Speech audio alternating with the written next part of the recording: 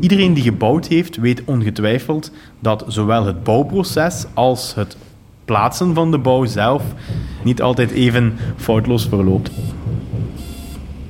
Wanneer we dan zien dat digitale technieken een opmars zijn, hebben wij ervoor gekozen om als expertisecentrum Bouw en Energie de brug te leggen tussen digitale technieken die bestaan en het voorkomen van fouten in de bouw.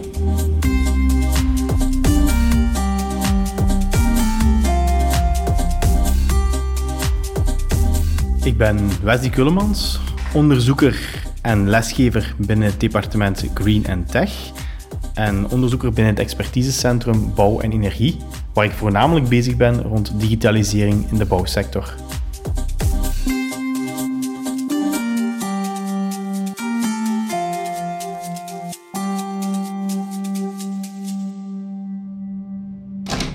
Welkom op ons departement Green and Tech. Misschien een iets atypische combinatie, maar binnen het departement proberen we ook voornamelijk een brugfunctie te vormen tussen nieuwe technologieën en de groensector. Ik denk hier dan aan bijvoorbeeld de bouwsector, elektromechanica, groenmanagement, om daar eigenlijk technologieën van elkaar te gaan leren en die te gaan koppelen en toepassen binnen ieders zijn domein.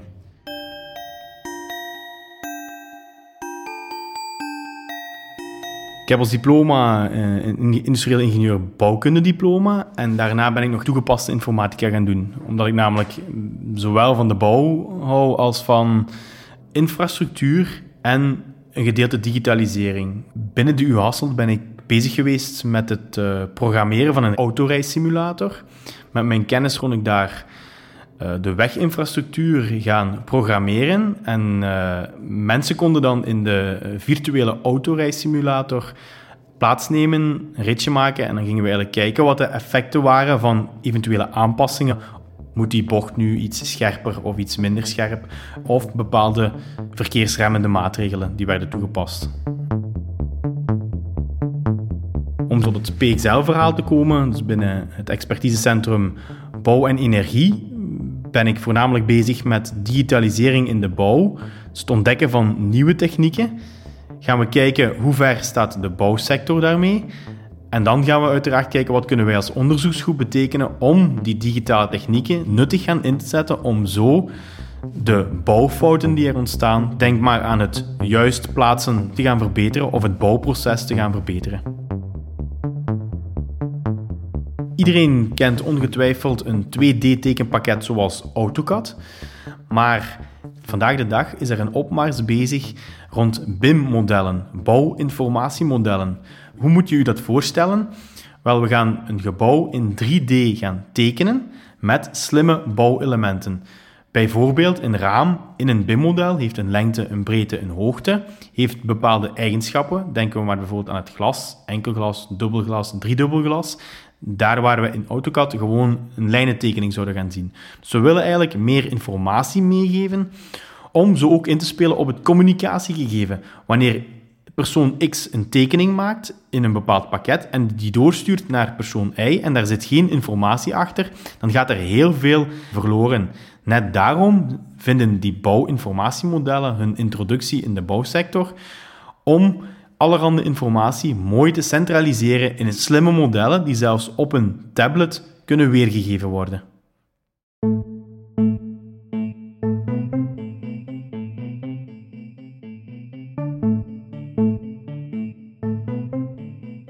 We zijn gestart met de tekening, dus gebouwen virtueel in 3D op te gaan zetten. Dan zijn we eigenlijk zo verder uitgegroeid tot te gaan kijken welke technieken bestaan er om een bestaand gebouw of een nieuw gebouw te gaan digitaliseren. Zo kom je dan bij een 3D-scanner terecht, maar ook met drones terecht. En zo zien we dat deze technieken, we zijn daar nu door kennis aan het opdoen, ook in contact met bedrijven, om zo te gaan kijken naar de renovatie van gebouwen, dat deze technieken ook belangrijk kunnen zijn.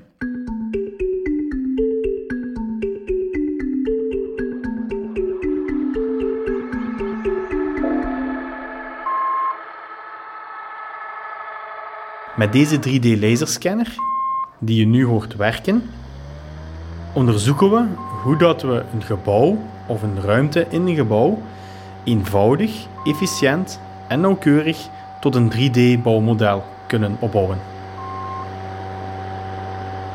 Zoals je kan zien in deze ruimte zien we een aantal leidingen. En wanneer het vals plafond geplaatst wordt, zijn deze leidingen niet meer zichtbaar in onze realiteit, maar wel in ons digitaal model, zodanig dat achteraf, als er onderhoud moet gebeuren of als er een lek is aan een van de leidingen, dat men zeer gemakkelijk die leidingen kan gaan terugvinden. Eenmaal we de data hebben, kunnen we deze data gaan visualiseren op een plan of op een andere manier. Nadat we de data van de laserscanner hebben ontvangen, kunnen we overgaan naar het virtuele gedeelte. En daarvoor gaan we gebruik maken van een virtual reality of een VR-bril. De bedoeling is dat je met die VR-bril in de virtuele omgeving terechtkomt en je eigenlijk door rond te kijken de hele omgeving ziet die in eerste instantie ingescand werd met de laserscanner. Ik ben Ilona Stouten. Ik ben lector-onderzoeker binnen de opleiding elektromechanica van het departement Green & Tech. Er zijn verschillende toepassingen om te werken met de VR-bril. In eerste instantie kan de architect starten vanuit het BIM-model om virtueel met de VR-headset door het gebouw gaan lopen zonder dat het gebouw er werkelijk staat. Om fouten, clashes en dergelijke meer te detecteren. Een goed voorbeeld is als je gaat kijken naar de leidingen en je hebt bijvoorbeeld een rioleringsleiding die door een gasleiding gaat. Dit is iets wat je heel snel kan detecteren in de virtuele omgeving. Een van de toepassingen op basis van de data die we verkrijgen vanuit de laserscanner is rondlopen in de virtuele omgeving. Deze kan gebruikt worden door bijvoorbeeld de beheerder van het gebouw, maar ook door een operator of door een onderhoudspersoon die bijvoorbeeld op zoek moet gaan naar de lift en die van thuis uit zijn werkvoorbereiding wil gaan maken en zo al weet waar dat de lift in het gebouw staat. Een andere toepassing van het gebruik van de data van de laserscanner is dat we die 360 graden opname ook kunnen gaan verrijken met extra informatie.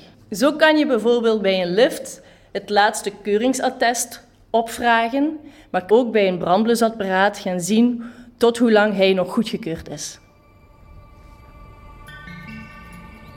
Hier buiten zien we een andere technologie, namelijk de drone.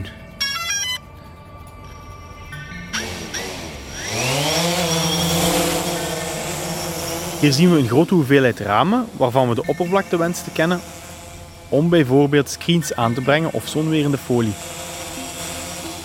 We kunnen op een relatief eenvoudige manier de drone gebruiken om een vlucht te laten uitvoeren,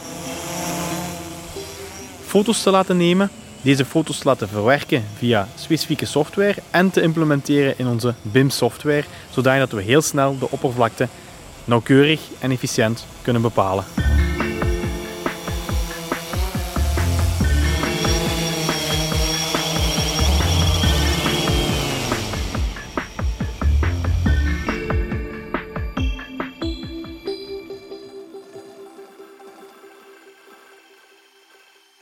Als onderzoeker ben ik iemand die me graag verrijkt met rationele dingen, informatie en dergelijke. Maar om dat hoofd ook soms leeg te maken, ga ik op zoek naar andere passies, zoals het voetbal. Namelijk, ik ben een zeer fervent supporter van de Rode Duivels.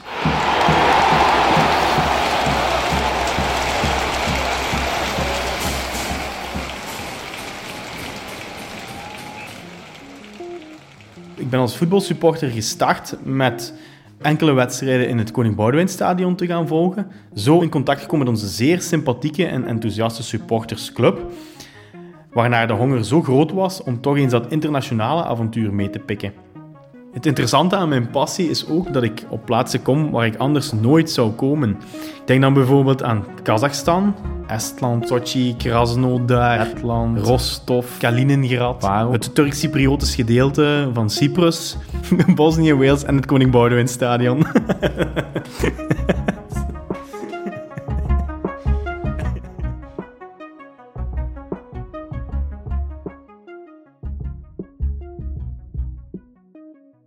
Als voetbalsupporter is het enerzijds prachtig om te kijken hoe dat je met een groepsmentaliteit bepaalde doelen kan bereiken. Maar anderzijds ook hoe dat je met zowel de Belgische supporters als met buitenlandse supporters in contact komt en één gezamenlijk doel nastreeft, namelijk sportief zo ver mogelijk geraken. Zo zorgt een gezamenlijk doel ervoor dat je in contact komt met bepaalde mensen, waarvan je verhalen krijgt te horen, waar dat je energie uitput, maar ook inlevingsvermogen. En door in aanraking te komen met andere culturen, andere mensen, heb ik gemerkt dat mij dat zeer sterk verrijkt. Wanneer ik dan voor de klas sta en mijn groep zie, die ik iets moet bijbrengen, dat je dat ook anders gaat bekijken. Je gaat dat individueel, maar ook als groepsgebeuren bekijken. En zo hou je ook steeds in je achterhoofd dat ieders individu wel een verhaal heeft. Bij het supporteren voor de Rode Duivels kom je uiteraard ook in aanraking met enkele negatieve ervaringen. Ik denk maar aan het verlies bijvoorbeeld van de Rode Duivels, Euro 2016. Uiteindelijk is het maar om dat vast te pakken en daar positief mee omgaan. Als onderzoeker kom je ook heel vaak terecht in een negatieve spiraal, waardoor je zelfs tegen een muur aanloopt. Maar dan is het net de kunst om ervoor te zorgen dat je niet gefrustreerd raakt, om zo de positieve dingen mee te nemen waar je uit geleerd hebt, om zo toch tot een oplossing te komen. En daar zit misschien nu net wel de grootste gelijkenis tussen mijn passie als voetbalsupporter en mijn passie als onderzoeker. Altijd bestaat er een oplossing. Het is alleen belangrijk de weg die je aflegt van probleem tot oplossing, om deze zo efficiënt mogelijk in te vullen en zo positief mogelijk te benaderen.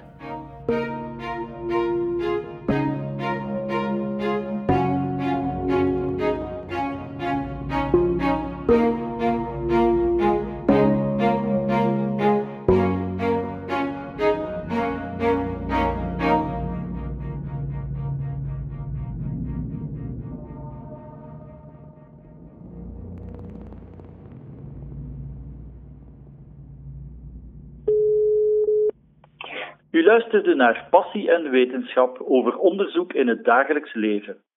Deze podcast kwam tot stand door U Hasselt en Hogeschool PXL, die samen de associatie Universiteit Hogescholen Limburg vormen. Productie en muziek waren van Frank Duchesne. Meer informatie vindt u op onze website www.auhl.be.